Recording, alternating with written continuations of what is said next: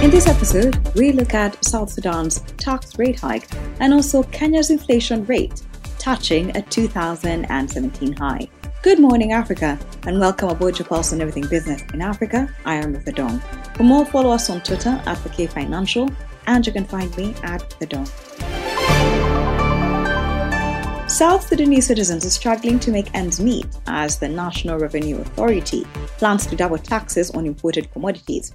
The country's revenue body issued an order last week raising the tax exchange rate on imported goods from the initial 45 South Sudanese pounds to 90 South Sudanese pounds per US dollar. It comes into effect in August. South Sudan is grappling with an economic downturn and the country's currency has fallen to a record low against the US dollar, leading to reduced earnings from oil exports. Akol Dok, political analyst and managing partner at Oras Consulting, joins us for this episode to give us more insight. How much of an effect will the taxes have on the cost of living? Also, is this the right time to increase taxes? The government of the Republic of South Sudan has recently just introduced plans to increase taxes. The tax increase include raising taxes on custom levies, corporate profit tax, and payroll tax. And these taxes are supposed to, in a way, increase revenue for the government. And this is the introduced plan by the government through the National Revenue Authority and the Customs Service. Now, the biggest challenge for the government is right now is the issue of inflation, low economic output, and high food prices. When most of it is as a result of recovery from the global pandemic, but also from the Russia-Ukraine crisis. And so, in a way, this is going to affect consumers. It's mostly going to affect consumers and your poor to middle class people, because when you raise taxes on business profits, it's going to affect the business ability to do investments. So many businesses have to pay more money in taxes, which means they're not going to do investments. Some of these investments might include expanding one of their divisions, investing in the construction of office space, investing in expanding their business operations or diversifying their business, which means that this money is not going to go to creating jobs that would have gone into that project. It's going to go to the government. And when you increase prices on customs duty, you're affecting people importing. You already have high import costs because the people who are going to be importing goods are going to pass this cost off to the consumer. And when they pass this cost off to the consumer, it's going to increase prices, which are already high in the market. And it's going to be very tough. And payroll tax is going to affect your earners, your wage earners, because if you're somebody who earns wages, you have to pay more of your salary to the government. When the price is already high, you're taking a lot of their purchasing power away. This is definitely not the right time to raise taxes. I don't think this is the right time to raise taxes. And the proposal is being debated in the parliament as we speak. But I also think that this is going to add to inflation and greatly affect the economic condition of many people. Because when you target businesses and earners, you're affecting how much they're going to spend to the market, because you already have high inflation. When you have high inflation and high food prices, people are reluctant to spend. They're going to cut back on their spending. On top of that, people are going to have less money to spend because their wages and their business profits are taxed and they have to pay that money to the government. I don't think this is a good time. What is the reaction from traders and policymakers, and what recommendations have been floated to government in regards these tax rate hikes? I think some key recommendations should be, number one, I believe that the rising of taxes is not the current time. This is not an adequate time to increase taxes, and it should be halted immediately. And number two, I think that the government should immediately enter austerity phase and halt developmental projects and focus on operations and salaries, because in the current situation we have now, many people have gone months without their salaries. I mean, the Minister of Finance has stressed that he's working on the clearing of arrears of salaries, and he's working on funding some commitments that they've had. So the priority should be is how do we ensure market stability?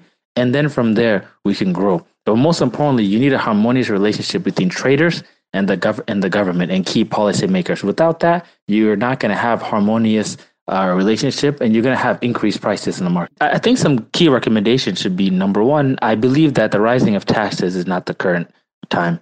This is not an adequate time to increase taxes, and it should be halted immediately. And number two, I think that the government should immediately enter austerity phase and halt developmental projects and focus on operations and salaries, because in the current situation we have now, many people have gone months without their salaries. I mean, the Minister of Finance has stressed that he's working on the clearing of arrears of salaries, and he's working on funding some commitments that they've had. So the priority should be is how do we ensure market stability?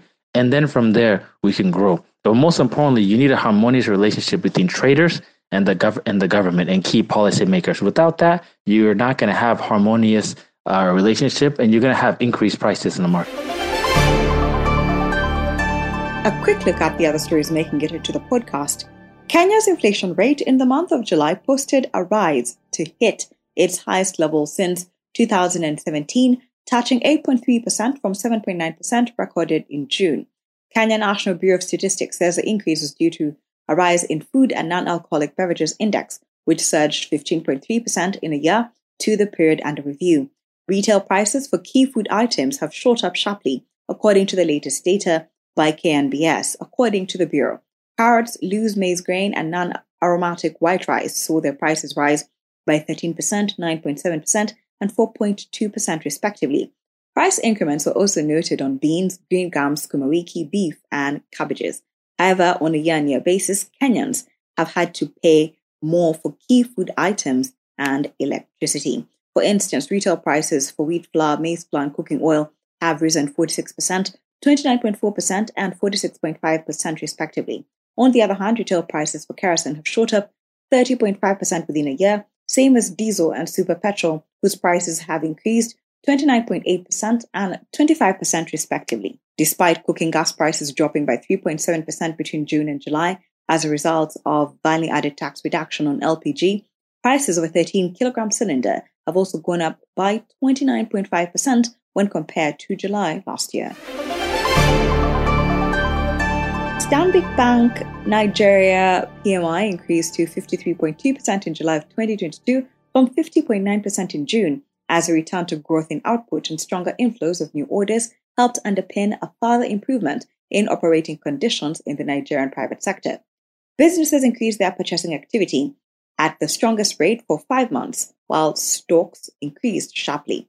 Despite stronger inflows of new work, employment growth eased and was marginal amid elevated costs and subsequent pressures on profits. Purchase and output price inflation accelerated to 4-month highs in July, with unfavorable exchange rate movements and higher fuel costs behind the latest round of inflation. Nevertheless, sentiment improved from June and firms reported hopes of securing greater business investments.